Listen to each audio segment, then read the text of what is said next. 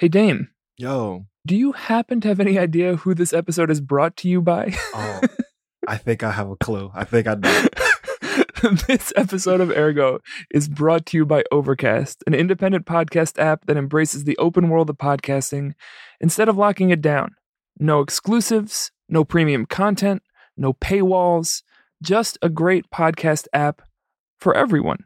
And if you know Ergo, we love independent and we love shit not being locked down. So So go ahead and get Overcast for free on the App Store. This is the celebration.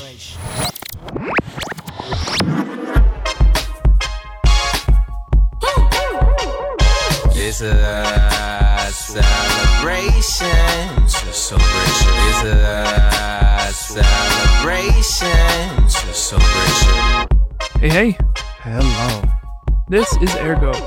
It certainly is. I can confirm it. I'm Kiss. I am Damon.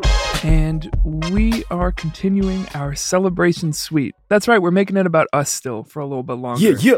We just hit our 300th episode last week, and so we're taking a few weeks to reflect a little on the show, connect with some of the people who are important to it and to us. On this episode, we kind of built like a Zoom equivalent of like the dinner party that I think I would love to have about Ergo, and it worked pretty well on Zoom. We got some amazing people in the room talking to us together, sharing their thoughts and questions about the show. Dame, who did we welcome in? It was really a treat and a gift. We had Tiffany Walden, co-founder from The Tribe. We had Tanika Lewis Johnson, amazing artist, photographer, facilitator. We had Domati Pongo, the homie from The Crib, who's been doing his thing all over MTV and other places. Leor Galil, the amazing music journalist who's been working with The Reader and just really had his pulse to the culture. And our loved one, our like uncle, Uncle Bill Ayers, amazing educator, movement builder, and podcast host. And so folks that, we see as conversationalists, good question askers, media makers that are in the context of the work that we've been doing. And so just want to appreciate them and let them know that we see them as kindred spirits, but give the space to, pry into us a little bit and be open and be transparent. And it was an amazing time. And I'm really, really grateful for this conversation. Yeah, I felt so affirmed in all of the like intentions that we've set in our work off mic that like we don't always talk about publicly, to have this group of people who we respect and have learned so much from like share back the things that they take away and have those be so in line with what we've been trying to do. It deeply, deeply affirming.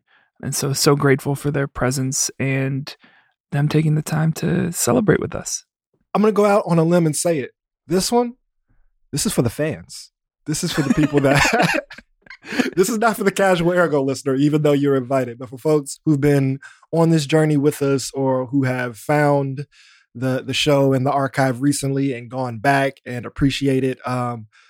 Having these thoughtful, loving, caring people really got to some spaces that we don't get to like share all the time or don't really get to forefront. So coming out of talking to, the big sister Eve and then talking to all our cousins and extended family, this is really a great season and hope for those who have learned from the show, who appreciate the show, who follow it, can, feel a little bit more connected or more access to what our experience has been like and really, a time to dig into you and our relationship. I'm just going to go out on a limb and say it. This one was for us. We're on separate limbs on the same tree. Everybody, yeah, absolutely. A couple notes before we start. Over the next couple weeks, we're going to be answering some of your questions that you may have for us. Doing like a mailbag episode in a couple weeks. So please send those our way. contact@ergoradio.com. You can send it in text, or if you're willing to record a little voice memo and send that would be awesome. As always, subscribe, review, share your favorite episode with a friend or a new comrade. Anything else, Dame? Anything else you want folks to know? Yeah, for listeners that are space makers or, creating some type of work or programming or institution or educators, whether that's outside or inside a school or university, feel free to bring us out. We host, we facilitate workshops, conferences, concerts, events. And so some of the places where this conversation goes, we've developed a lot of that in space with real people. And that's where we're able to go deeper into some of the more nuanced notions of human relationship in liberation movement and in creative space. So yeah, if you're in your movement space or in your learning space or in your creative space, anywhere on this green and blue and brown and partly on fire planet, we would love to come to you. So hit us up.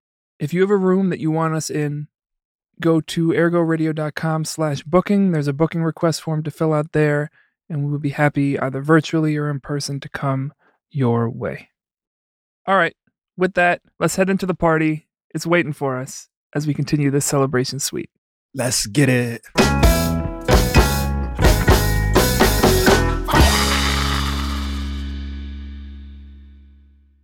All right, Daniel, we are here. We have grown up. We have a little unofficial graduation where everybody's clapping across the stage. We're going to take some time to reflect.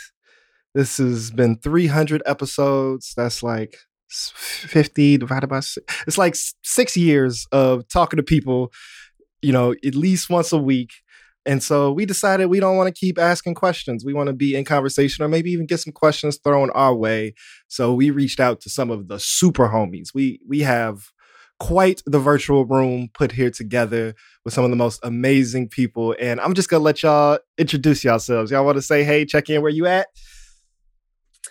Hey, this is Tonika Lewis Johnson, artist, creative, and I am checking in live from Inglewood, my home office bedroom. The capital of Inglewood. Yes. Although don't say that now. Don't say okay, that. Yeah, never mind.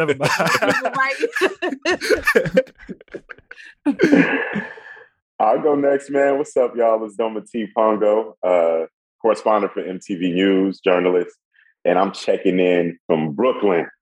I'll go next. I'm Tiffany Walden. I'm the co-founder, editor-in-chief of The Tribe. I am Zooming from the nail salon this morning back to my sister's house in Florida to try to get to my phone charger before it dies. So I'm running a race here too. I love it. I'll go next. I'm Lior Galil. I'm the music writer for the Chicago Reader. I'm up in Avondale. Hi, I'm Bill Ayers. I'm broadcasting from Hyde Park, Chicago. And I've been dying to ask you two guys, because I drove to New York and back, and I listened to every episode. So I'm fully versed. I'm versed. I've been waiting for this moment to say, hey, guys, how's the world treating you? And how are you treating the world? Because I heard that about 200 times. Let's get to it. Oh, go for it, Dame. So for folks, who are listening and didn't get the pre-conversation, I'm like in flux. So I just did a 290 to 94, and I was going 290 plus 90 plus 94 miles per hour to get home in time for this really important conversation. What comes to me is contradiction as kind of the fundamental, the brick and mortar of change and transformation, if we hold it and reconcile it. So, in both relationships, how I'm being treated and how I feel I'm treating the world, I feel really grateful. I feel like the laws of abundance have like aligned in a lot of ways in my world, but also feel really overwhelmed and like dysfunctional and chaotic in a lot of ways. And then that informs, how I treat the world. So trying to really, as I'm about to turn 30, like figure out a little bit more of how to like process guilt and shame and like accomplishment complexes and all of that, while at the same time feeling really proud and grounded in the fact that, I know how to love people. I feel in the last 2 years, I've been both kind of like broken down to my essence, but also like really feel grounded in being my true self. And I've been trying to offer that to the planet, to the universe, to the people, to my city, to my block, and definitely to, to my family and loved ones. So that's how me and the world are getting down. That's beautiful. Damon, what's an accomplishment complex? Man, wanting to be in Brooklyn on MTV, you know, like, nah, I'm joking. But, you know, the notion of like, you know, there are a lot of things relative to my ambitions, to my skills, to the relationships that I have that, you know, I expect of myself, have expected of myself, things that I've fallen short of, like, you know, the realities of capacity have hit me in certain ways. So just in, you know, I'm taking steps artistically right now that I'm really excited about. So there's like a lot of like generation in that, but then there's also this like notion of like, man, I've been stagnant in some ways for the last, you know, 8 to 10 years. And there's a lot of opportunities that are, you know, kind of come in season that I respond to. And I think that we respond to here at Ergo. And my sense of self or my ambition of self would be one that initiates those spaces and creates those opportunities, as opposed to like waiting for the right person to hit us up. And like the right people hit us up a lot, you know, but they're just like further steps that I want to take. But at the same time, realizing that a lot of that's unhealthy, a lot of that is dehumanizing. Like I'm okay. And you're just turning 30. So find yourself of that. You know? Yeah. Wait to see what the 30s hold. Right. Yeah. So I'm gonna pass to Daniel, but the truth is, and I want to just like, oh no, be more transparent about this in the world. Like I'm kind of recovering from like very mild like child star syndrome. And so like the 20s was difficult in that way. But like I didn't get strung out. I just like smoked a lot of weed, but and threw yourself fully into movement. Yeah. You know, what when I see like, oh no, this feels bogus. But like when I see like Orlando Brown or something, it's like, man, brother, I get what you going through.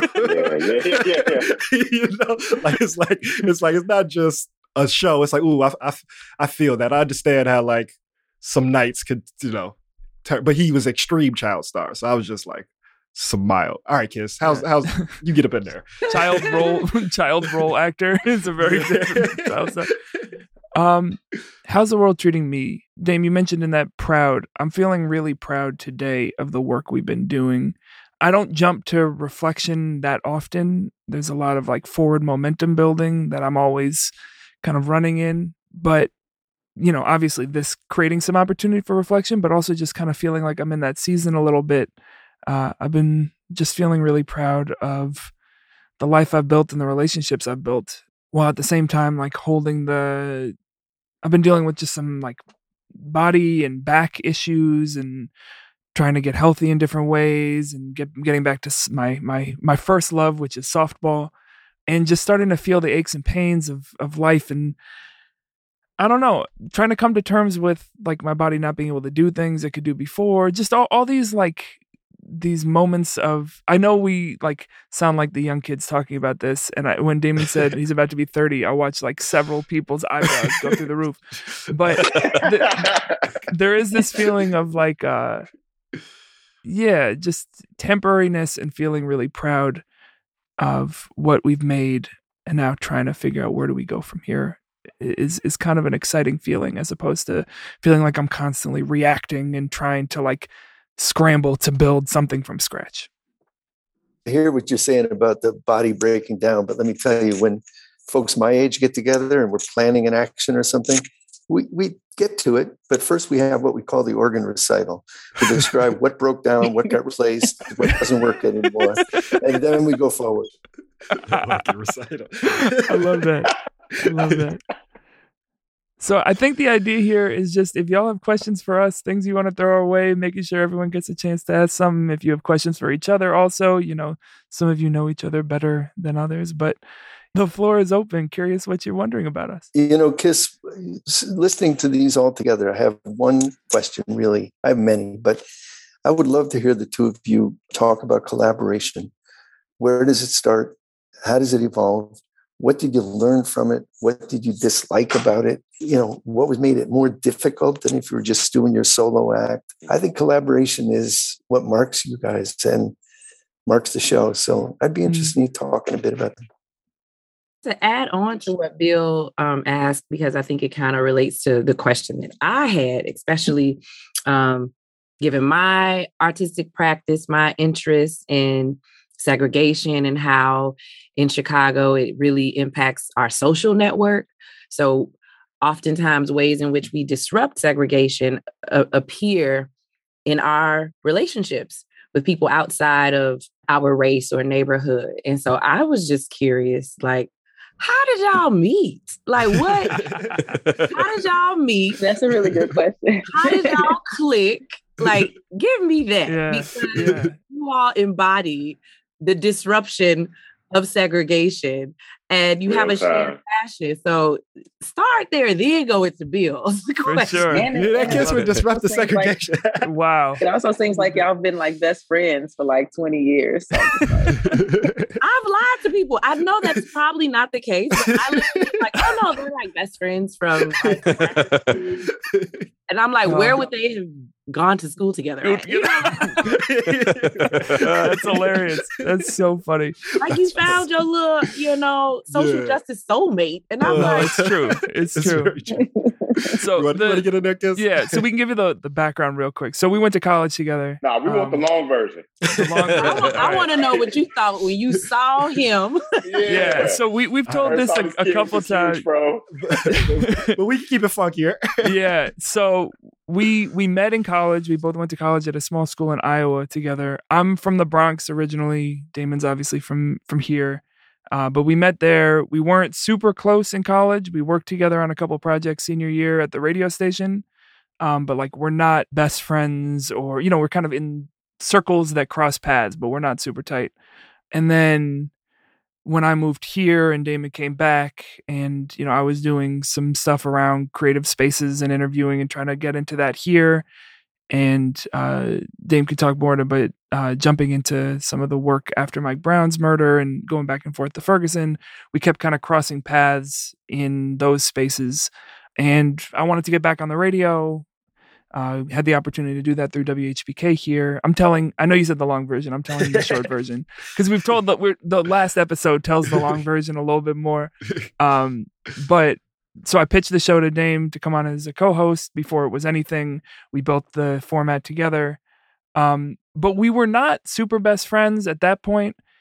It really took like both the conversations on air, but just the time that we spent together around the show. So the like 2 hours before, the 3 hours after, the planning, the kind of the rhythms of our lives syncing up for us to really develop those relationships. Like I can't tell you how many hours we spent not on microphone talking to each other from 2015 to, really until pandemic, like on a weekly basis, just 10 to 12 hours just in conversation together and like really getting to know each other. And that's how we built the trust in the relationship. But, we started working together before we were close like this. And it was the work that brought us together. Yeah, I think, it's a story of like respect. I think I'm gonna give y'all a little bit of the funky version, but like I think the true essence of the answer is, to Daniel's point, like we didn't have, in the way it seems, this like emergent like step brothers. Like, do we just become best friends now? Yep. Like we have more room to do activities like that. That wasn't just off the jump. We have done a lot of activities. Yes. So I think there was a mutual respect, but then I think there was this other layer of, I really respected the way that he worked and the way that he like showed up to his passions, and then also really appreciated the respect he had for my cultural context. So while we were in, Grinnell, Iowa, I felt isolated and alienated, right? And so at this time, like, No Name and Sab and Mick Jenkins aren't household names, right? Like these are people that I know and see. And there was just like this surreal, disorienting feeling of like coming home on weekends, being home from the summer, and then being out in this cornfield and like trying to look at home. And like the world doesn't get, like, I'm like, yo, there's some like historic shit happening that I'm missing. And there was really only like 1 to 2 other people that had a real respect for that space. And so that's where a lot of our collaborations came from. The truth is, and we told this story a little bit to Eve, we met in an African-American lit class, and Daniel's, as has, shown true in our relationship, is a better student than I am. But I wasn't finna like go. You know what I'm saying? Like I had a real respect for this Black woman feminist teacher that was like showing us Biggie lyrics and how to like do scan poetry. I'm like, oh man, I found the class of my dreams. And the truth is like, I'm not finna let this white boy with his prepared underlying quotes just take over and dominate this class. Cause like, if we let him, he will. Like Daniel is a talker and like, you know, has grown in like his positionality awareness, but like, he didn't care. Like, you know, he was like, man, I read Beloved. Y'all are bullshitting. Here is the metaphor right here. You know what I'm saying? And so it became like this thing of like, all right, between Professor Benjamin and this dude over here, like I got to read these books and like not just come prepared to like say something smart in response. So that was like the first like where it was. I'm like, man, this dude is a lot. But then he like started, you know, we had a lot of like hip hop connections. But then to kind of to Bill's question, or part of the question of like collaboration, for me, it again goes back to like contradiction personally of, I have some anxiety or some functionality around like dependency, right? And so like that is something that I struggle with. But at the same time, all of the best things that I've done in the world have been through collaborative relationships and by like willingness and like desire and like appreciation of that space. And so to your question, like this would not be possible if it was like, oh, I want to just talk to activists and artists and, you know, do like the structure, the consistency, the texture, the dynamics wouldn't be the same. It has, however, Bill, like put us in a place now where we want to, from our collaboration and partnership, create like sub projects that are a little bit more like personally placed.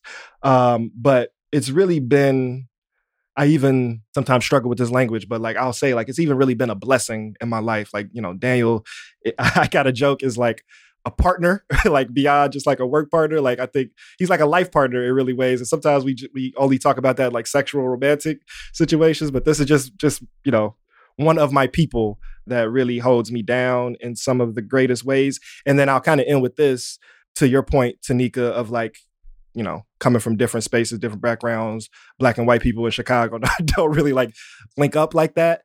As I've been in a, you know, deeply connected to a Black radical movement that is responding to a lot of trauma, is processing a lot of internalized trauma, and then sometimes like lashes out on itself and the people with each other, it has actually been really important, really healing, and really grounding to have someone who understands the context, knows the landscape, knows the people, knows the values and principles, but like is not in it, you know, like to be able to like have some reprieve, to be able to like, man, you can't say this, but these people is tweaking right now. It'll be like, hey, you know, you might be right. Like, it's okay. Like, and like, you know, to be vulnerable or transparent as we've started this show, my relationship to Black men has been fractured in a lot of ways around accountability, harm, the way we show up, a lot of my like intimate personal relationships, and just like also just my like purview of the landscape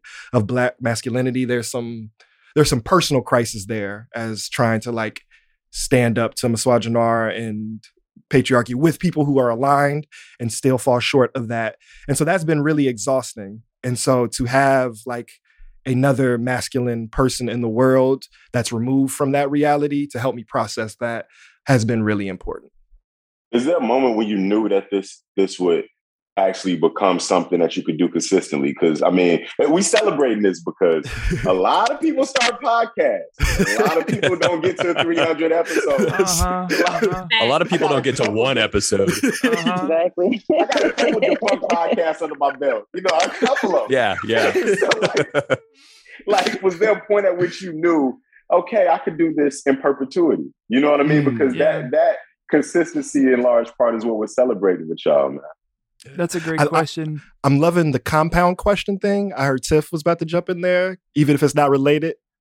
It's related because my thing, even like to add on to Domitty's question, is more so like, do you feel that y'all's partnership helps you sustain this like show throughout time too? because starting something alone is one thing compared to starting it with like a friend or starting it with someone that you know and trust. At least that's my story, and that's why I resonate so much with what you said, Damon. So just kind of adding on to Domitty's question, like how much did like your partnership play into the sustainability of the show? Yeah, I think it goes in some ways actually to the word dependency, Dame, that you said earlier. Like for the first, for the first couple years of the show, we did it live on the radio on WHBK, and then we would podcast it after that. And the expectation that, it wasn't really externally imposed, but that we created was that like, no matter what else was happening, every Thursday at noon, we had to be up there with a different guest. And so that kind of like structure, one, helped us keep the show going, but also, through 23 to 26 years old or whatever, like we both were floating in a lot of ways through instability in our lives. And, there were stretches in there where there was nothing I had to do that had me grounded in Chicago other than being there Thursday at noon. Like my life was scattered. It included all these different components in different places. I didn't really have that grounding except for the show. Like one, it helped us keep the show going, but the show like helped at least me, and Damon, we've talked about this a little bit, like it created this anchor in our lives that we knew we had, every week, this thing to make, but also this time with each other. And so I think that served us in a lot of ways. And then because it's so loose in what we do and we've let it evolve and it's emerged in different forms, like it doesn't feel in some ways like we're doing the same show in perpetuity. Like what we do is really different now. It's grounded in a lot of the same values and practices, but like what we do on a weekly basis is different. And this isn't just like something we do Thursdays. Like this has become, at least for me and in many ways for Dame too, like my whole life, my whole professional life is this show in ways that I didn't expect I wanted, but I didn't expect I would ever be able to have. I was like, there are all these other things that I do to pay my rent, and then I get to have this fun on Thursdays. That's a lot of the gratefulness. It's like it has emerged and we've fought and worked to make it this thing that we can really like continue to build our lives around. Yeah, I'll kind of start at the end there to answer Domitty's question and kind of circle back around to what Tiff was offering. But to the notion of like it existing in perpetuity, I think I had a willingness to do it long term, but I didn't expect it to be sustaining. Not like we're balling out or anything, but like, it is now an entity that exists. And like, we're starting to figure out our lives out of it.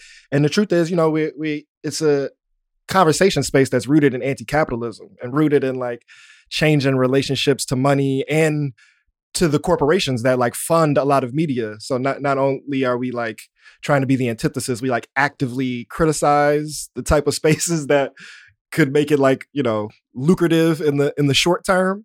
And so, with that, I didn't expect there to be like space for investment or for other entities to like want to partner in a way that can make it more sustainable.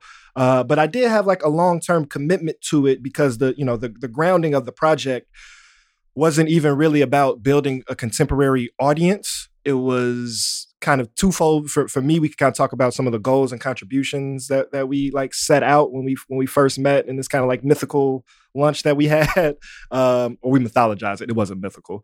It was just a very good. It was lunch. just lunch. It was just lunch. We were at 90 Miles Cuban Cafe on Orange. Oh hell yeah! I believe I had the ropa vieja. I'm not sure what Damon had. Yes, and that is delicious.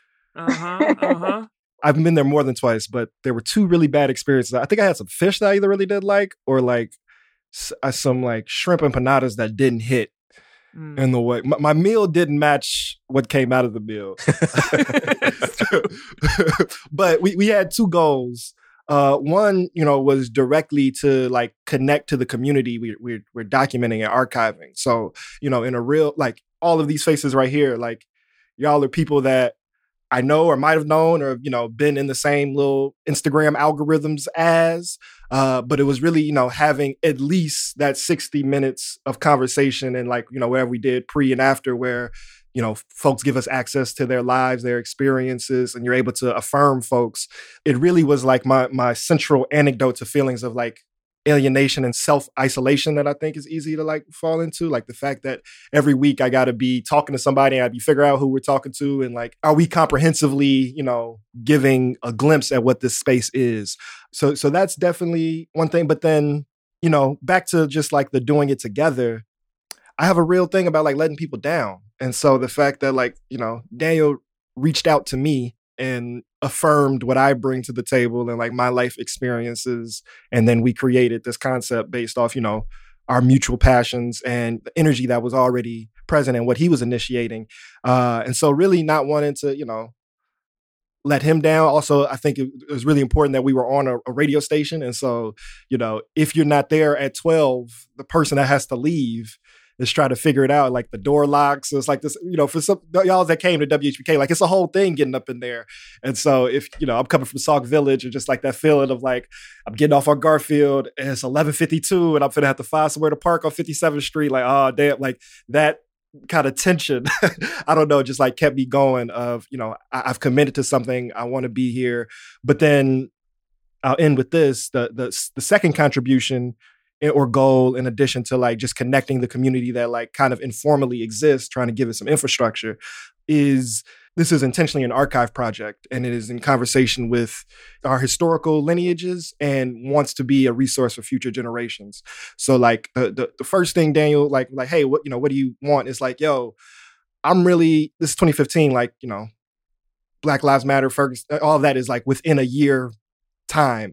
And so it's like, we are building the Black Power movement all over again, right? And Fred Hampton, as somebody from Chicago, is like this iconic figure in my consciousness.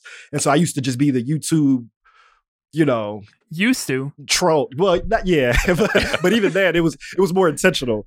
And so I would just scour the internet for any Fred Hampton footage or audio. And when you really slice it together, there's not really more than 60 minutes of his voice that exists. There's like all of these short clips, and it probably comes to like 40 minutes of runtime. And that feels like a historical tragedy. And being in relationship with Paige May and Charlene Carruthers and Jamila Woods and Tasha and y'all, right? Like my commitment was like, somebody who wants to know what was happening 30, 40 years from now will have at least an hour of access to their humanity. Prisons aren't going to fall tomorrow, right? We're not going to be able to produce art in the ways that we need to cooperatively in the next 2 years. So the project that this is documenting is a multi-generational, multi-lifetime project. And so it's really kind of designed to keep going as long as we can, as long as it can fit in our lives. And so there was some of that long horizon from the beginning. Yeah, for sure. That's daunting as hell. Like, I want to redo my episode. Like, it's gonna be that. Yeah, we can do another one. Well, you just gotta get back on there again. You gotta, Tanika's like top 5 of repeat guests at this point. She knows that game. But that's also part of what's built into the format, is that it's not the like, comprehensive history of the person. It's capturing them in that moment, and it's less about like each individual and more about the movement and the like ecosystem that we're trying to document. So it's not Domity forever, it's Domity in 2018, and that's what you were thinking about then. And that doesn't necessarily give everyone the relief of having heard what they sounded like back then, but it is like, it takes some of that pressure off of like, this is this representation of all the parts of you. It's like, no, this is who you were on that day for that hour. It's how we try to think about it. Yeah, but when we finished, and you would ask me some provocative things right at the end in episode 205, and I thought about it ever since. And I talked to you a couple of weeks later, and you said, "Oh, we'll get you back on, dude. You're up to 301, and I'm still not. I have answers to those last 3 questions, although it slipped away. But don't worry, we'll get you back on." But what y'all are kind of talking about and joking towards is also part of the, and I'll let y'all jump back in, but part of the model of it's also like a time capsule for the people themselves, right? So, Bill, for you to be able to go back and be able to reflect on those questions. But, Domity, like, you've kind of glowed the fuck up since then, right? And so, like, for you as yourself to be able to listen back of like, oh, this was when I had to, rush to be at 6 a.m. AM radio, and like the things you were thinking through at work, but like now from your space now to be able yourself to listen and kind of have this like personal diary moment of where you were in 2018 is part of what we were trying to offer. Or for Tiff at the Tribe, the same thing of like, to talk to someone at the beginning of an endeavor like that, and then 5 years later be able to hear how it's evolved and see the growth, like that's part of the gift. My episode, I was in a severe struggle period. So the most memorable thing I remember is I somehow knew the track list of the Bodyguard soundtrack from one down. And y'all were so impressed. That must be in the archive. That has to be in the archive, I appreciate that, because the rest of the episode was me struggling. So I'm like, that was the joy part of it. And that's okay too. But it was a beautiful struggle though. I think I remember your social media post about the Bodyguard soundtrack. The game was getting me through. It was getting me through. I have a question to Damon's point about partnership. I want to know if you all can speak to what it has taken to evolve this together. Like, what space have you all had to allow for each other in order for this to be sustained successfully? Like, it is a relationship, it's a partnership. And we all know that, there are things that should and has to be done in order for anything two people or a group of people are working on together to grow.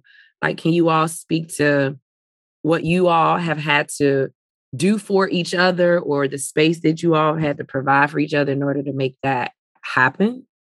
I want Daniel to answer this just with the context of he has supported me in some unimaginable, kind of not unspeak. We're gonna speak about it, but hard to put in words ways. So Eddie's had to put up with my shit, I think, more than in the reverse. So I'm a throw it to him, and I want to hear what he has to say. Yeah, what's the shit you had to put up with? Give tips on how to do it. So there's a lot of that. I mean, there was a lot of frustrated moments that, Dame, I didn't talk to you about, of having an expectation of something happening by a certain time, or response or information that, as someone who internalizes when things happen, I internalize it as because of me. And so there was a lot of just frustration that things weren't happening at the pace or in the way that I was hoping, because I wasn't getting something from Damon in time. But then also this internalization of that on myself, of what am I doing wrong in this? And that was really challenging. I think there are a couple things that changed in that.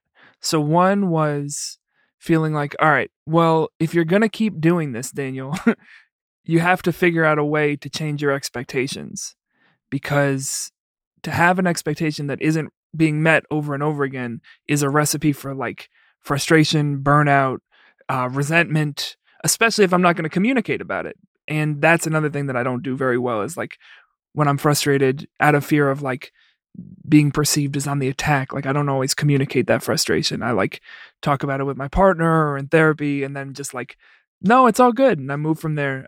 So that was one, was figuring out how to communicate it, change my expectations, and then move to kind of this position of care of I can at this point pretty much tell how Damon's doing in his life by how soon he responds to my texts. The math went from oh no, I did something wrong, to I wonder how he's doing. And also, I think over time, and Dame, you can speak to this, but you built even in times where other people weren't getting responses, there was a recognition that we had to stay connected, even as, each of us were withdrawing in different moments. I don't want to get into all, I don't want to go too far, but there were moments where rather than being oh, this is annoying that I haven't gotten the response to this question, it was oh no, maybe I need to go check on him because I haven't gotten a response to this question. And that came with getting to know each other better. That's beautiful. It is. Thank you for sharing. It's really important to learn that with your partner in work, in life, in whatever. So thank you for sharing that. No, Tanika, I love the way you raised the question, because, when Damon and Daniel answered, it really did sound like an intimate relationship, right? It sounded like this kind of, it sounded like a love relationship, which it is in a way, and we don't have to run away from that. But I think that where Damon began this morning was with contradiction and trying to hold on to and honor contradiction. And one of the things I hear you saying now, and it's absolutely beautiful to listen to you talk about this, but when you listen to the podcast, you see seriousness and fun coexisting. It's not just all earnest. It's really, you're having fun together. And I think that's a lesson about a relationship too. My life partner, I've been with for 52 years. So I got a context on this. I've got a perspective on this. But I think that if you're not having fun, if you're not enjoying life at the same time that you're wrestling with some of these difficulties and holding that contradiction, keeping it alive, and what you describe, and you can hear it come through in the pod. You can hear a kind of collaboration. That's why I started with that. You can hear earnestness and fun. You can hear seriousness and lightness, all of it happening at the same time. I think that's a beautiful thing, beautiful accomplishment. Well, 52 years. Where's your podcast? You know, these guys have 301 episodes. I will say to that point. So we worked with Bill to develop his show Under the Tree, which is excellent. That's a plug in there. But we did the consulting sessions at his apartment, and his wonderful partner Bernadine was sitting on the couch, and Bill would say something, and she would just be like, "Really?" Like she was just like editing or like, no, that's not. I don't think that's quite right, Bill. or we would be like, coaching on like, and then here are some tools for active listening, and she'll just be from the couch like, say it again.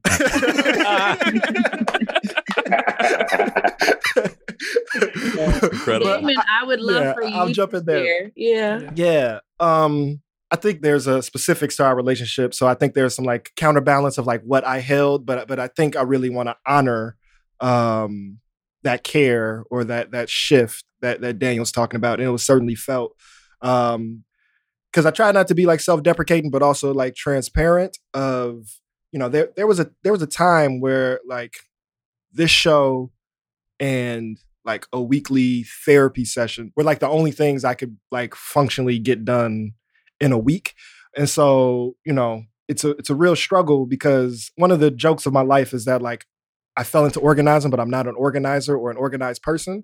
And so like documentation, scheduling, correspondence specifically is not just like a thing that like, oh, I'm bad at, right? Like it debilitates me. It fractures relationship. Like I could get like physically sick from it in ways that are like hard to name and also really embarrassing because, documentation, correspondence, and time scheduling is what organizing is, right?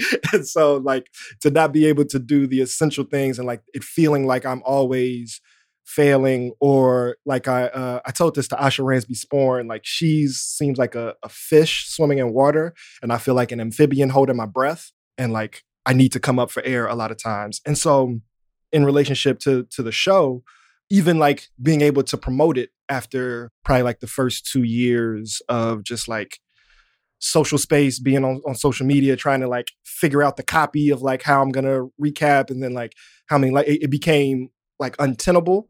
And it like, I know that some of my social media was like really helping us start and it affected the show. But there was this shift probably when I was at my lowest point where Daniel drove. Were you still in Humboldt at that time? I was living in Logan at the time. It was before I had to be like public about it. It got to a point where I had to like do like a social media thing. But like I hadn't even like spoken to my family in a like 10 to 12. Like people, it was like a wellness concern.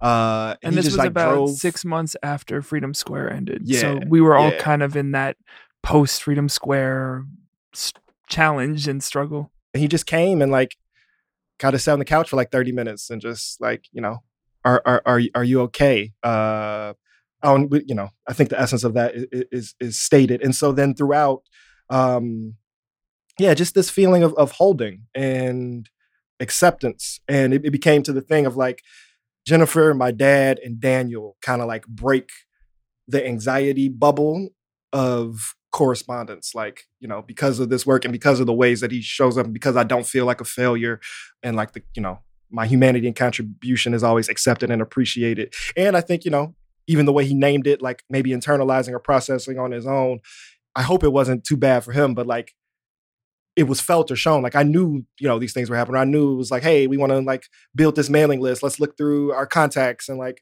create this thing. And like, I'm sitting there and like, I can't say it, but like, I'm having the physiological response of like a breakdown or a panic attack and like don't know how to admit it to him, and like those happening a few times and like him kind of coming back and like just like working with where I'm at. And so it has meant a lot. I think also the fact that our show is in the context of like radical community relationship, it informs, and we're talking to people about care and conflict and all. It has built lessons and informs how we treat each other. And then on the flip side, he was just a little uptight, kind of, you know, as an 18, 19-year-old, but always kind of like well-placed uptightness, like uptight about the things that should go a certain type of way or things that he can generally control. And so it went from like, let me give him the space to like, hey, it's okay, buddy. Like the audio quality is fine. Like, okay, there you know, there might be him loosened up a little bit. A do-noggle, fuzzy, quack, you know, Q-zoid. I'm trying to make up things. Make up audio terms. Audio terms that's like in there. But the like, moment you know, of that, we're good. we did this live show at the Silver Room. We did 2 of them within the first year of the show. And we had these, you know, very grandiose visions that there's like a pop-up art gallery and 20 performers and it's a fundraiser and there's food. And it's like an hour before the show. And I'm like, you know, in production mode. And I asked Damon to go get, or ask is maybe polite. I request that Damon go buy some like nails from a hardware store so that we can nail.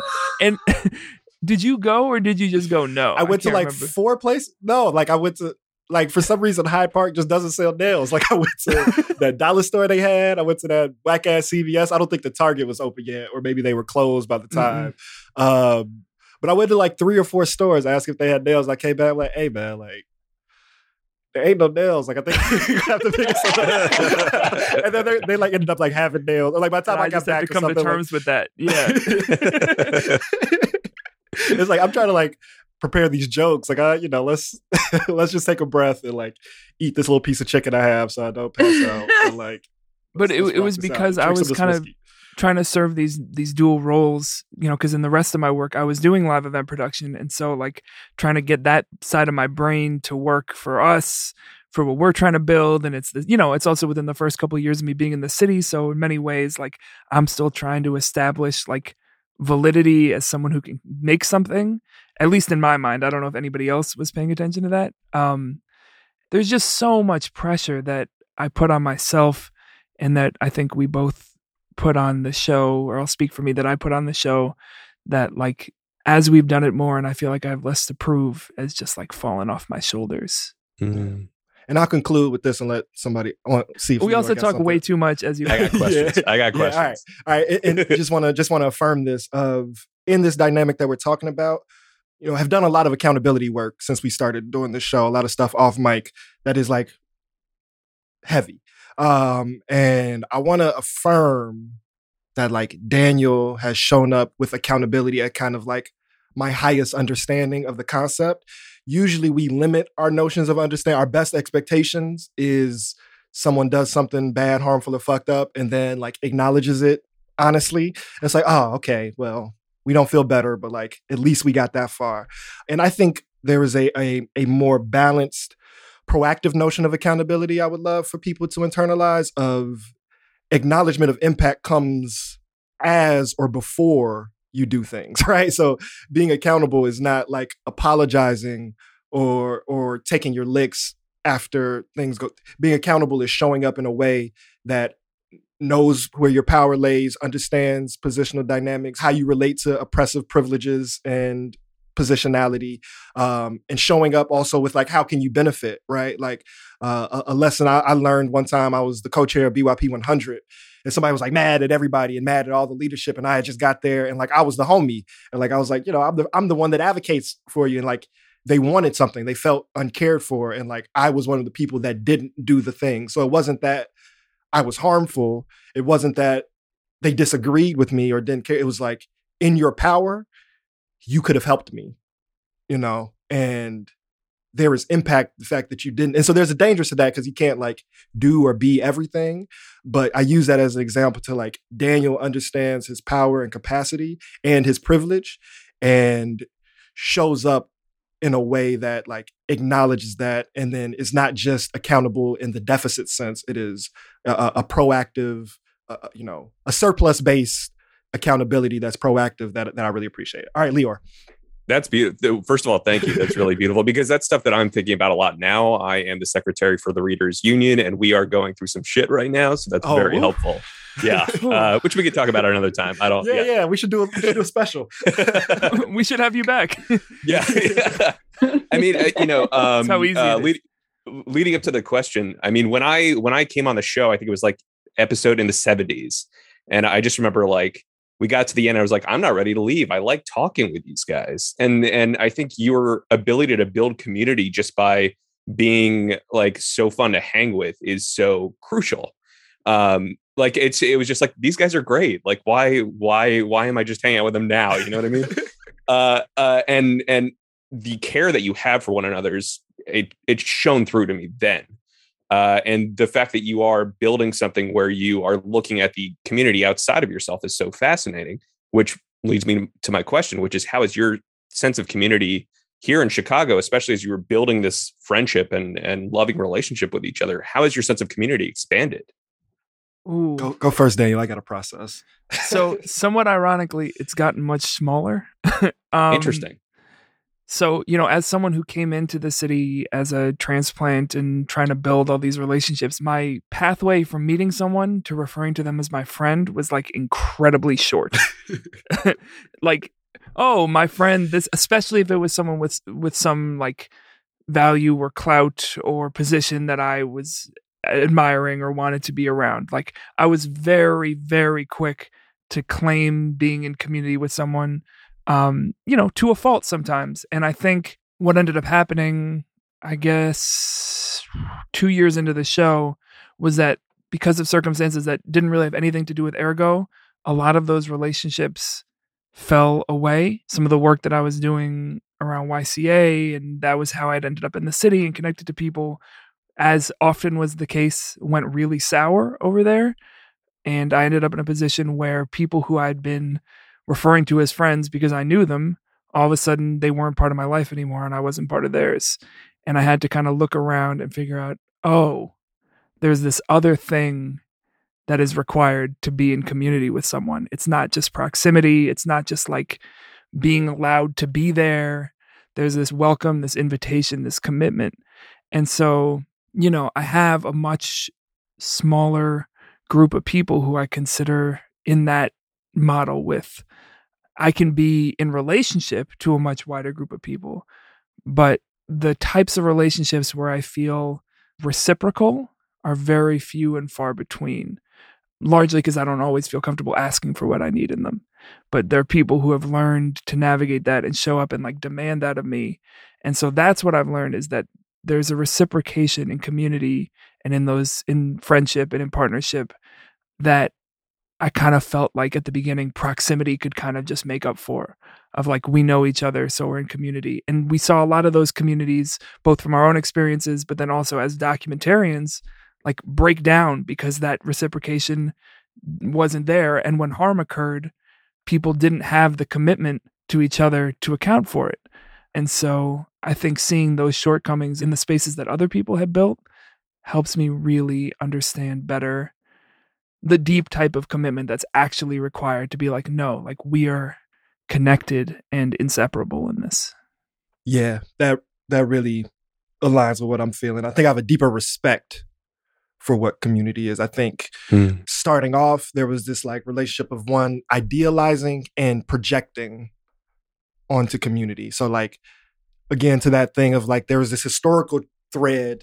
So like from day one, I'm already like, oh, we're all going to be together for the next 40 to 70 years. Like we are the new brigade. We're going to be at all of each other's, retirement ceremonies or whatever.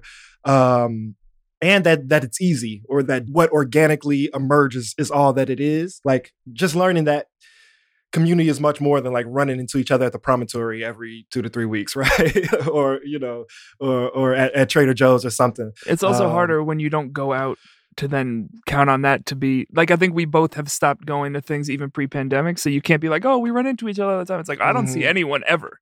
So, but y'all have like a refreshing self-awareness. It sounds like doing parts of the podcast where, you know, like it's funny, this thing that radio does where you start to things that you don't know are present in your subconscious.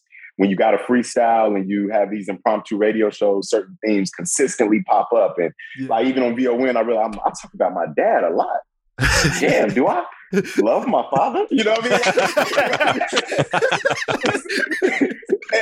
And similarly, like I'm hearing kids talk about like, oh, he's like, I internalized how Damon was acting. And now because I realize I do that, let me see if I can prioritize how he may be feeling in the space, see if I can show up for him.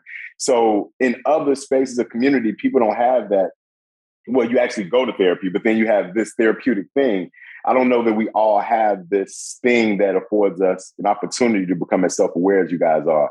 So when you're in community with, you know, even surface level friendships, there's a thing that you might require because that's how you show up. And it can be disorienting when people don't show up for you the way you intend to show up, you know, for them. You know what I mean? Yeah.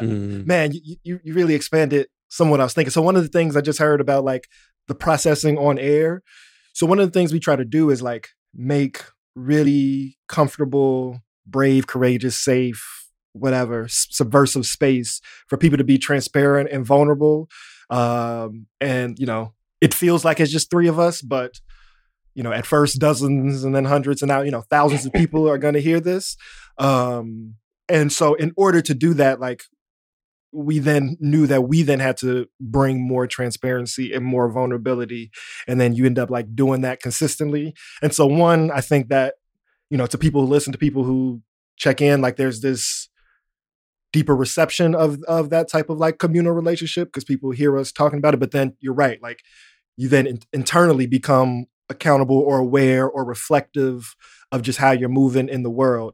And so, you know, there was a, you know, also to like the promoting the show and like the correspondence and all of that, like just coming of age shit, you know, people that was high school, college age in every friend group, that usually doesn't last, right? Like the fact that people who knew each other when they were 18 and 19 are talking, you know, in their late 20s, early 30s, all of that, like is actually pretty rare. And so, you know, there was a lot of disillusionment with community. And like, one, you're right, like seeing people not show up in the way that I've heard them name or felt like I projected upon them. Like I thought we all, you know, saw what SNCC and the MOVE bombing like went through. Like we all know that we have to get on the other side of, you know, this internal fracturing. And sometimes everybody's not committed to that in the same way. Or sometimes people don't, you know, are dealing with other things in their world where they can't show up in these like really idealistic ways. And so going through that feeling of also just like to Daniel saying, like some of the social roots that aren't about rippity raps and poems or, you know, policies and protests, just like some of the actual relationships.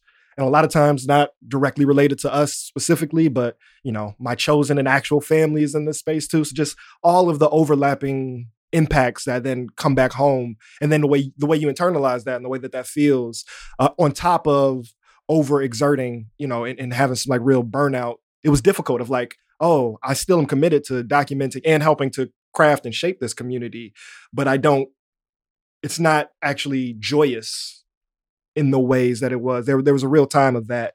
And kind of being on a more dialectic or like understanding the contradictions of that. And like, you know, community has to be created and it's never going to be perfect. And also that those fracturings, you know, brought lessons. So I keep bringing up like all these notions of accountability. And that didn't come from no damn book. Like that came from being in the room. From people tweaking on each like, other. Yeah. yeah. Getting tweaked on a lot. And so, you know, I think the last thing I think about community is, you know, I could kind of understand it like, theoretically, but there's this relationship to leadership that one, I think people projected onto us, onto me, and then some that like I very willingly stepped into, while at the same time like questioning it historically.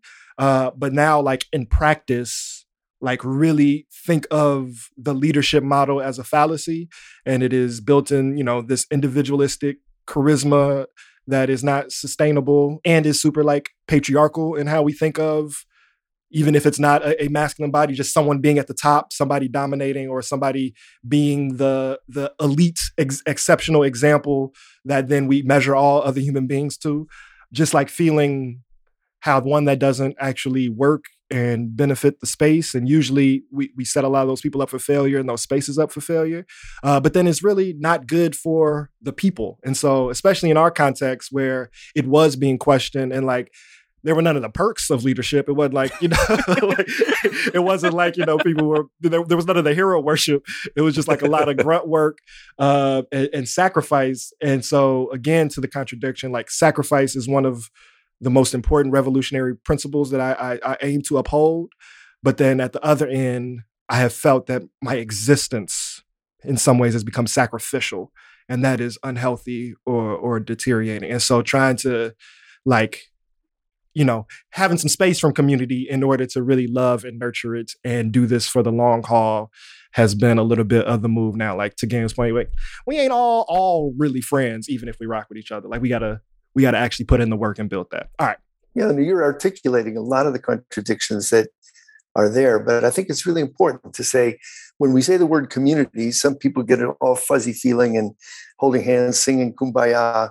It's not that. It's not that easy. But you're right. On the one hand, leadership becomes toxic, you know, male toxicity. But on the other hand, leaderlessness isn't so good either. How are we going to get to show up on Thursday? And one of the things I hear you bouncing around with in contradiction is that in order to be free, there has to be discipline. Discipline and freedom actually go together. And and when we talk about relationships, I get tired when I hear people say, we're working on a relationship. I want to say, aren't you ever off the clock? Can't you just have fun? and I think there's something in that that comes through in the show, that you guys, there's a sense that there's actual discipline and hard work and real reading and real thinking going on. But at the same time, we're having fun with it. We're not suffering through it. And I think keeping those contradictions alive is really important. One last pin I'd like to put in.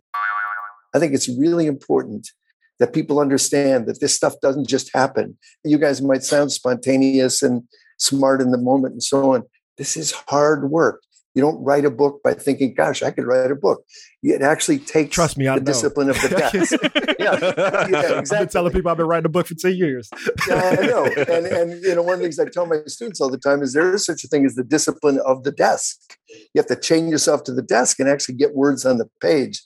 The rest is just good intentions. But I think what I'm seeing and hearing today, but I've seen it throughout the podcast, is this sense of wrestling with, living with, enduring contradictions, not trying to resolve them or run away from them. Yeah. Anybody else want to jump in on that note?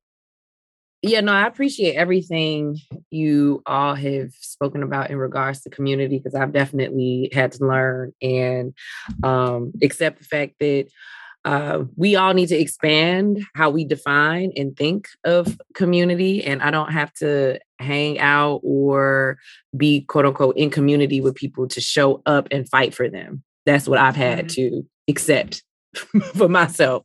Like, no, I'm in a different kind of community with you, but I don't have to like be with y'all all the time to fight for you, to fight for us, to, you know, advocate. But I do want to know just, you know, a little bit more, I won't even say lighthearted, but I'm just curious. You all are two individuals who are with each other, working, you know, enjoying what you do. Like, what's your favorite thing about each other? Oh, I like that question. I like that. Yeah. Oh, Man, I felt embarrassed about saying it, and like also like it might be problematic, but I've been like trying to tell Daniel like recently.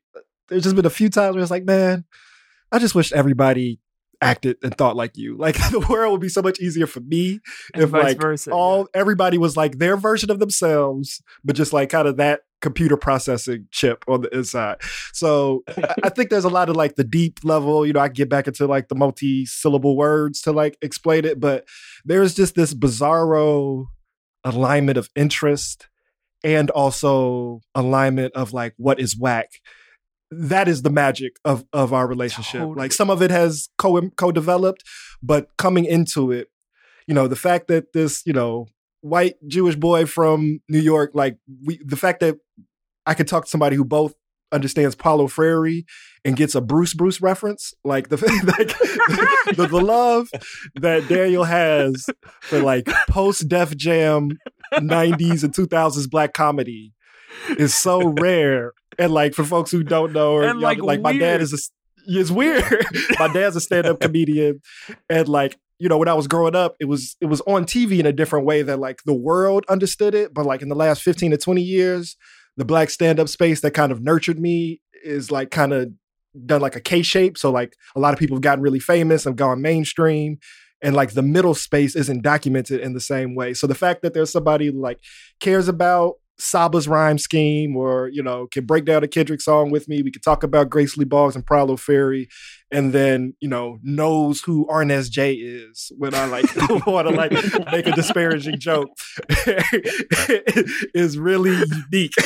And I don't know how I found this person or how this person found me, but I think that is like at the core of it. You want to jump in there? Well, so I have a couple thoughts, but one of them is this like, yeah, that wild alignment. Yeah, like I was interested in all these very specific things, you know, that being one example, but there's just like a wide array of bizarre specific things that my whole life I've been like fixated on.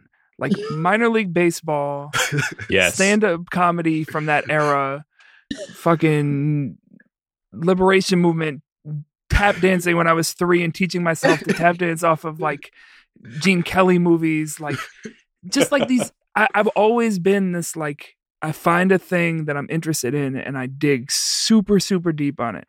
And Damon mentioned it earlier, like when we were in school together, he's having this relationship to like feeling left out of what's happening back home.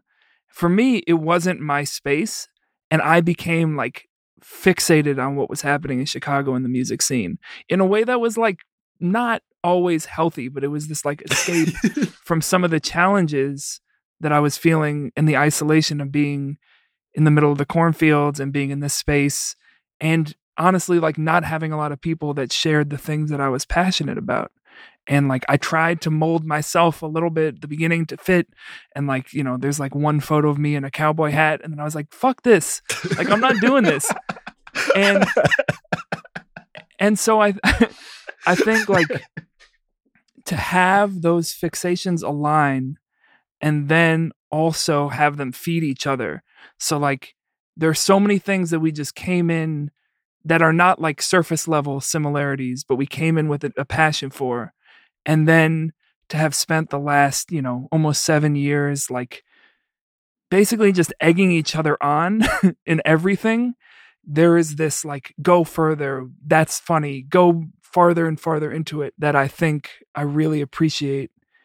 And it's not something that I feel from a lot of, even other people who I really love. Like, yeah, I really struggle with this feeling of like wishing more people were curious about my thoughts.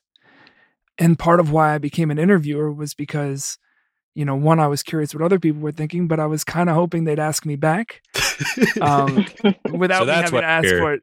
Now, thank you for being here. We finally, like, I finally asked. But that's one thing I really appreciate is Damon's always been someone who's been curious what I'm thinking and what's going on in my head, and vice versa. And like, there's like an intellectualism to that, but there's also just like an I see you type of thing in that I really appreciate. Smart dude that doesn't take himself too seriously. Yeah, and we're both like in on the absurdity of it all.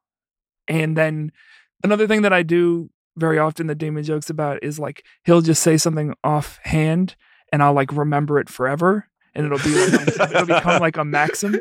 But there was this one, I think it was like summer 2019 maybe, and we were at Breathing Room and I just like watched him talk to someone who was like bugging out about something. I don't even remember what it was, but she was just like going, and I just watched him like keep his cool. It wasn't directed at him. It was just like about something happening in the space. And I just watched him like let her get it out, vent, figure out what needs to happen, recognize her humanity. And I was like, wow, that's amazing. Like to be able to hear that, take that on, but not internalize the panic of it or the pain of it. You said this thing that was, it's a 3-parter. Be cool. I don't care, but okay. That needs to be on shirts. Exactly. Right. Exactly. And I can break it down a little bit. No, that's it right there. Cool. I don't care. But okay. We're still going to try to figure it out. I'm still here. I'm still going to do it. But like, I'm not going to get in this with you. I love that one. The other one, it goes to our conversation about community, was you can tweak all you want, just don't tweak on me. Like you can tweak with me, next to me, even about me sometimes, but just not on me. Those are two like that I've really carried with me.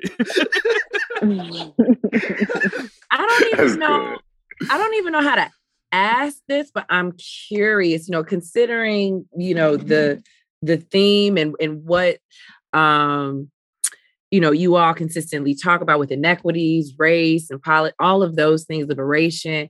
Like, has race, given who you all are, what you all, the public facing of what you all represent, like, has that showed up in any weird ways? Has race, the makeup of you two approaching and talking about these issues together, has that showed up in any weird ways, or have people responded to that in any ways that maybe you all expected, didn't expect, or just were like, oh, okay, black guy, white guy talking about liberation and equity, like, has that like thrown people off, or like, I'm just curious. I don't even know how to ask. No, it's a great question.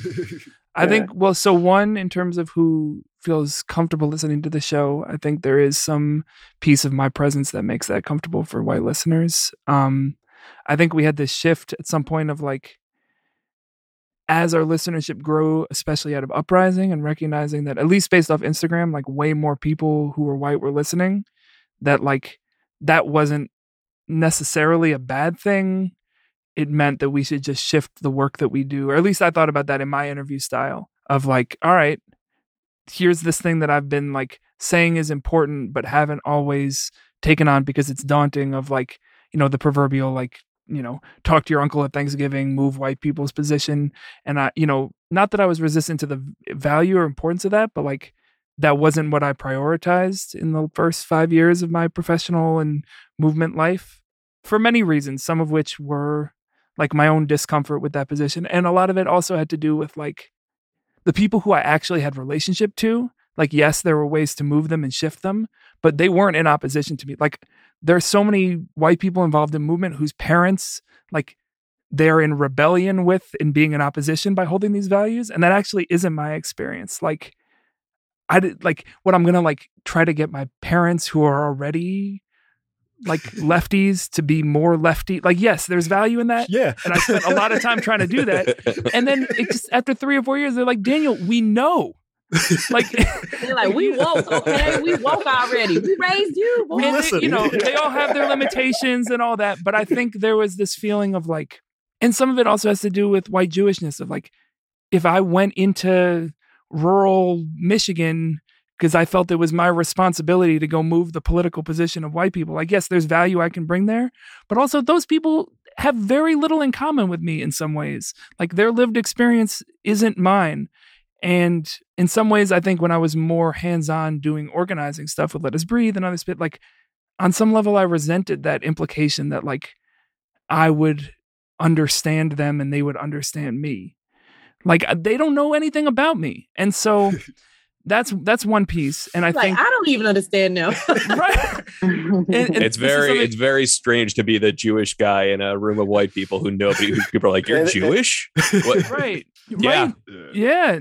And then figuring out, how do I not value if where my position or my value is in that relationship, what does that require in terms of me shrinking that piece of myself, or passing as Christian, or any of those types of, like, passing, obviously a loaded word, but it's used in Jewish spaces also, of like, if I don't tell people that, there isn't this assumption, but I don't share that experience, and there's this isolation of that I'm not equating to anything, but is very real. Real quick, I don't want you to lose your train of thought. I want you to pick up. But there's just one interesting thing too. I think some of that is like you being from New York is mad interesting because the segregated nature of Chicago, you don't realize how nuanced white folks are too. We always talk about black folks not being a monolith, but you know, my blind spot was, man, you know, if I see my white homie, go talk to your people. Those aren't my people. Like, you know what I mean? I didn't know what that means or look like because in Chicago, even my cool white homies, like, you know, guys I met at WGN and were really my friends. If I got too close to them for too long, they would do something to show me that they would F it up somehow. You know what I mean? So like, they would offend me. Or sometimes they would be naive about, like, I had a homie who lived in Bridgeport. I went to the Sox game with him. And he was like, no, my homies are cool. They were not cool. Like, they just wasn't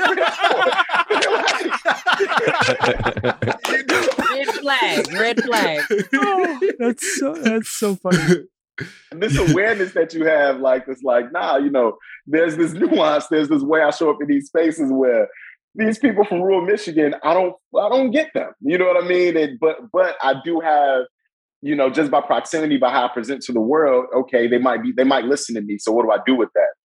Just refreshing to hear you say. Yeah. And it's refreshing to see this friendship manifest in a way that I haven't had the benefit of experiencing with some of my closest white homies, you know?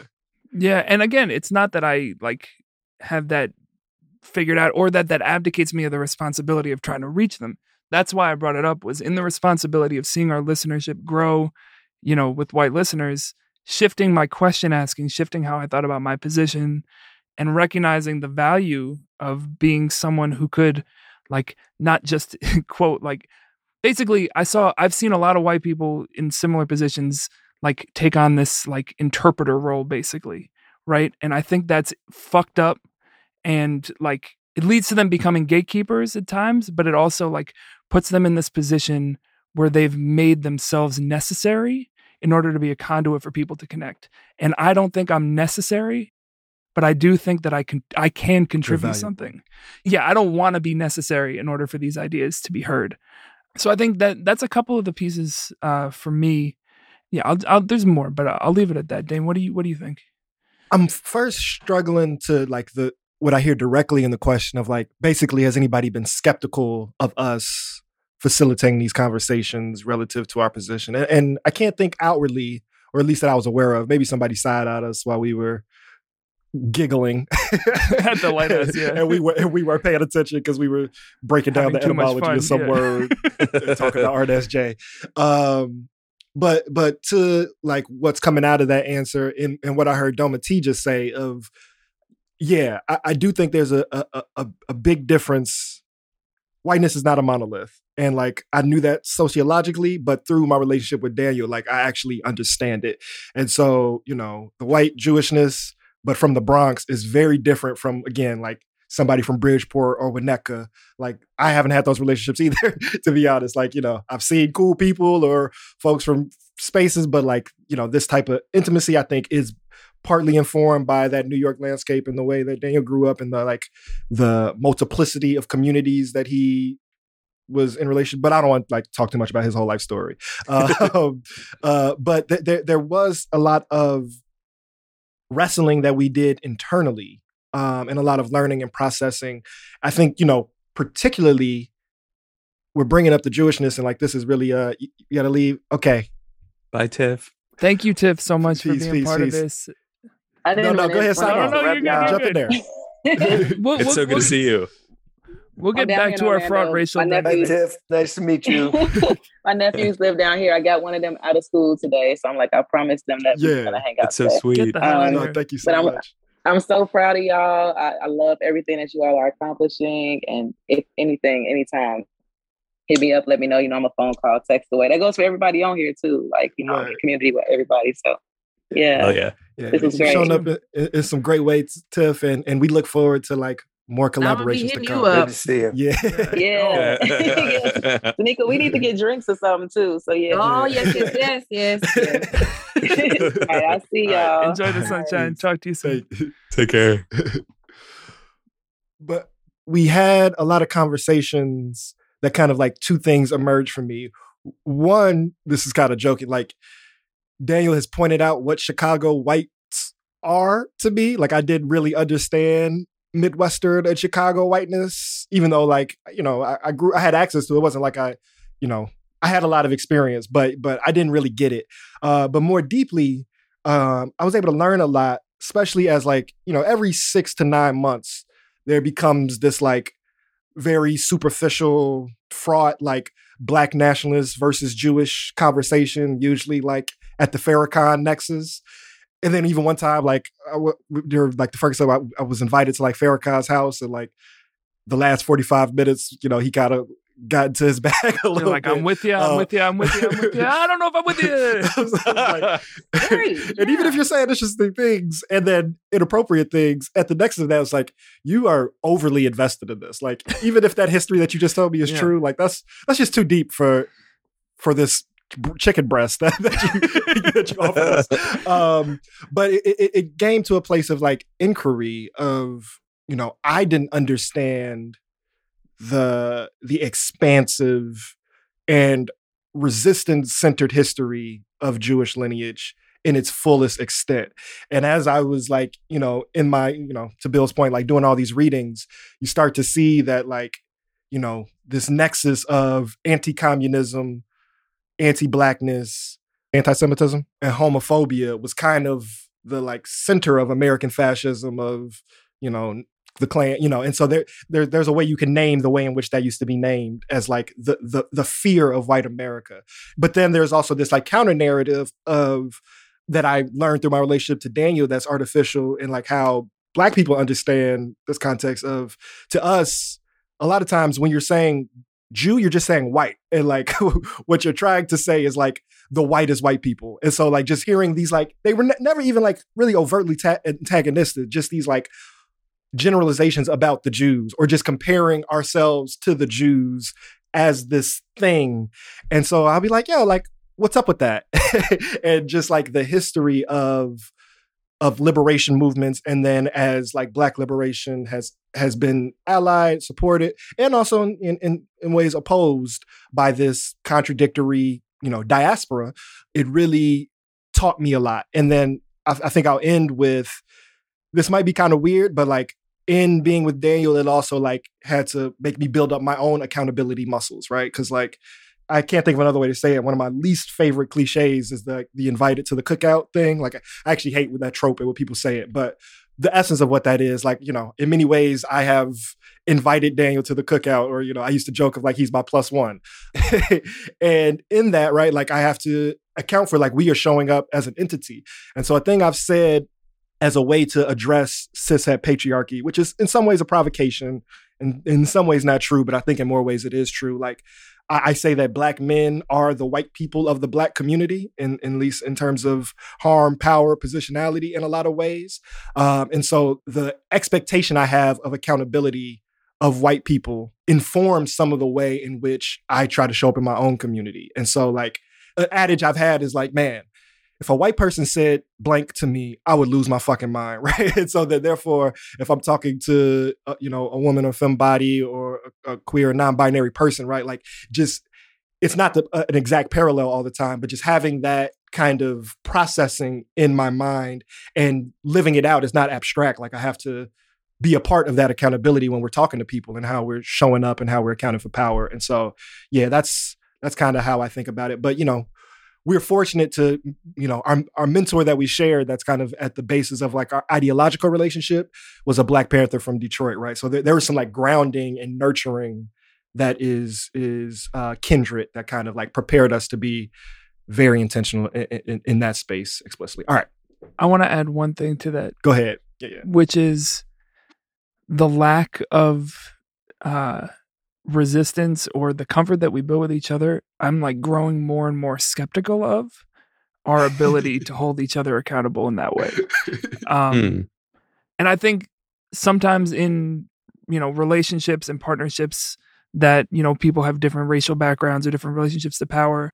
For the person with the closer relationship to power, there's this feeling of like, well, if this person as the representative of this group isn't checking me, then it must be okay.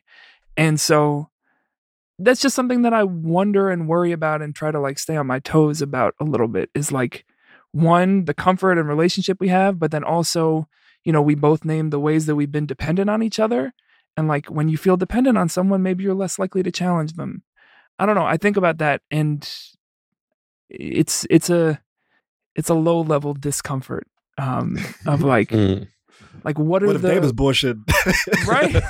Yeah, like, or not bullshitting necessarily, but like, what if there's a level here that like, there's nothing that says that the fact that we are in a relationship means that we will both be upholding our values in that relationship. And we have in many ways up to this point, but that's not a given.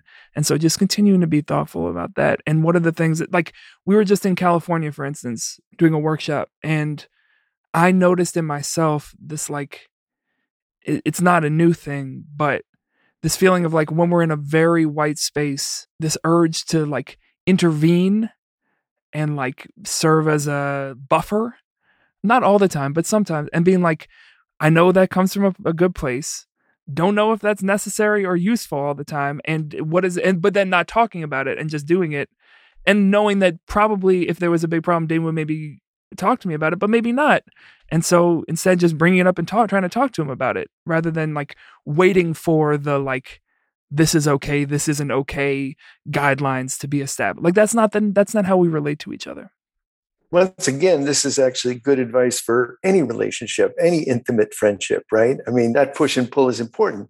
But I want to go back just for a minute to this notion of whiteness is not a monolith. I mean, one of the problems we have negotiating our lives is a big contradiction. And it's that there are structures that make, yes, all white people don't represent white people, all black people don't represent black people. On the other hand, the structures exist so that all white people do benefit from something that's structurally in our country. And we can't run from that by saying, well, you know, this is a particular experience, Jewish, New York, whatever.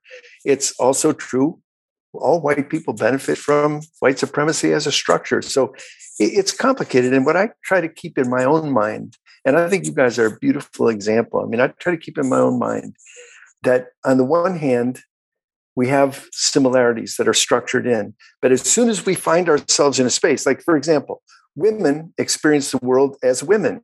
But as soon as you get in a room of all women, all us women, you realize there's 1,000 differences in the room.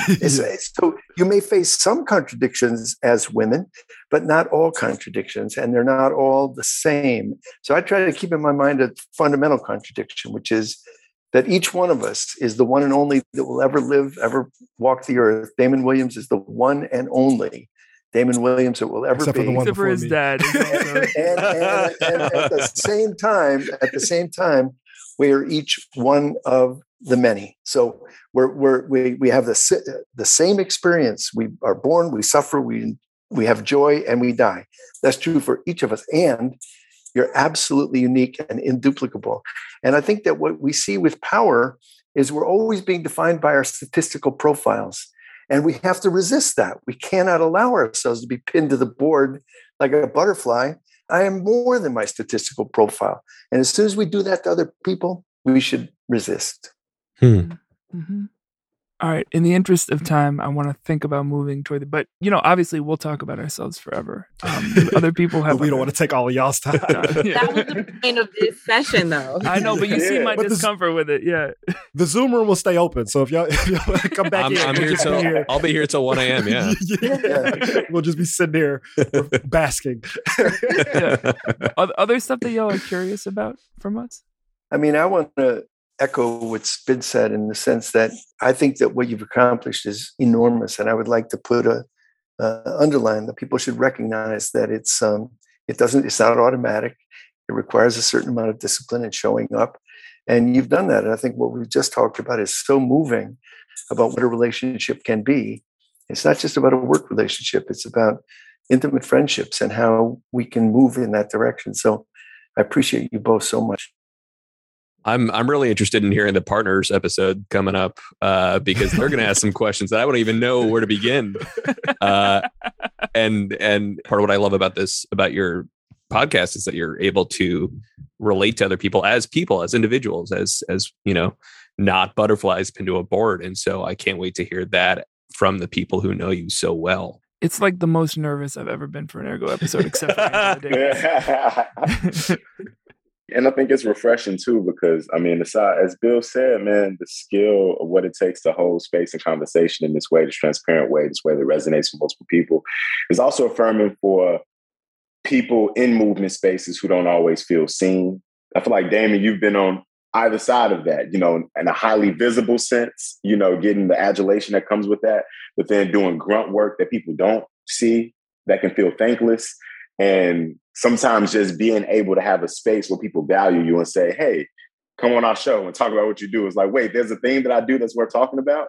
And so I think like the fact that you do that for folks, and, you know, it's remarkable. And it's an archival thing that even some of the biggest brands who are known for creating this archive for pop culture history have kind of strayed away from due to the transient nature of, you know, media and all other things that we can talk about whenever I come back. But, you know, the fact that you guys are in that tradition is powerful, man. And I just, you know, I'm a fan of y'all as people, as humans, but also as podcasters and media practitioners and peers. So, you know, just keep going, bro. For real. Well, you know, for our listeners at home, Tanika just threw up a heart. I just added to the archive with like a heart-filled face. You know, let me say one other thing. It's Please. it is an archive, and that's critical, and it is a generative archive, and that's hugely important. But the other thing is, we live in a country where the public square is disappearing, and the public is being eclipsed by all kinds of things: capitalism, racism, you know, sexism. All these things are eclipsing the public. And what you've done is open the public space. You're not just archiving something, you're actually creating a space where dialogue can happen. And I can't think of anything that we need more desperately now than dialogue in a public square where people can hear each other and bounce off each other, listen with the possibility of being changed, speak with the possibility of being heard. And you do that week in and week out. Mm. Wow. I love that point. That feels that is about the deepest affirmation I could hear, is the creation of a commons, creation of a public. And we moved from, in our, even how we describe ourselves, like for the first, you know, 200 so episodes, we were showcasing the people doing this work. And then we shifted our language to like, no, this show is doing that work of reshaping the city and beyond for the more liberatory and creative. Like, we're not just talking about the people doing that. This is a project, an experiment in doing that work too. But it took a long time to feel the confidence that we could make that claim, you know? I also love that it's an invitation for anyone who wants to contribute to this work to pick it up and do it themselves, because we don't have to rely on these other forces that aren't interested in whether or not we're heard, and that anyone can do this work. It takes a significant amount of dedication and care. But you guys have done it. This is incredible. You know, I also think it's worth pointing out that a public comes into being for a purpose. It's not just there. So when you see on CNN, we did a poll. That's not the public. The public comes together for a purpose, and that's part of what you're generating. So, you know, we've all witnessed in our lifetime a movement for queer rights. That wasn't a public that existed, but it came into being because of the earnest efforts of a lot of really great people and ordinary people. So what you're doing is creating a public, and the public is what we need to make a movement. We can't do it without creating a public with purpose. Yeah. Wow. I want to just like express my gratitude and appreciation of y'all. I really am thankful and feel seen and heard in more direct ways than I think could have expected in what I see in this conversation. Like we have broken down media a lot, as, you know, y'all are our peers in media making, but the truth is the word media is just the plural of the word medium. A lot of times we talk about the medium itself, the platform. It's about the show. It's about the station. But really, medium means midpoint. And so it's a midpoint of interaction, of communication between a speaker and a listener. It's really about a conversation and a relationship. And so, you know, you all as artists, as facilitators, as educators, as transformative practitioners in your various medium, you know, we couldn't do this alone, or we couldn't see ourselves as doing this if it existed in a vacuum. And so, as we're trying to grow this work from like a project to an entity that can establish infrastructure for more media to be made, that's not just us hosting and producing it. What I want to advocate more directly, and what informed my participation in the show and my organizing, is revolution, is change and transformation from which we can't return. And I think revolution really only takes people intentionally committing to their understanding and the lineages of what revolution is. It's not this big, mystical thing that we make it into. And so I see a revolutionary interconnection of creators when I see this conversation right here. And so I really appreciate y'all. I know that, we've been running a little bit longer than we want. So thank y'all all for staying on and having this conversation and helping us process our relationship and our work and how we are trying to change the world. Because trust me, having this is like really feeding and is going to help us get another 100 or 200 more, because we got to have at least all y'all on back once. So that's at least our bookings are set. at least 5 more. Thank you so much for celebrating with us. Thank you so much, and look forward to continuing to grow together in community. It was so great to virtually meet you, Lior, and it was a pleasure. Outside of the history books and the Ergo podcasts, I'm fanboying right now. So I appreciate meeting all of you and really sending much love to Damon and to Daniel. Yeah, thank you to all of y'all, and so much love to everyone we talked to. And Bill, I want to shout you out and dedicate this conversation to Malik, as you have on, your Long Live Malik t-shirt. Malik Aleem, my brother and our peer, and a devout media maker. And so just the conversation that we were having, I think of him and his spirit as being a part of this ethic. And so I just want to, and seeing his face on your chest, it means a lot, and just want to continue to honor him as we go forward. Every day. Ashe. Thank you all so much. And we're gonna continue celebrating over the couple next episodes here, reshaping the culture of our city and world for the more liberatory and creative. Much love to the people. Peace. It's a celebration. It's a celebration. Oh, it's over.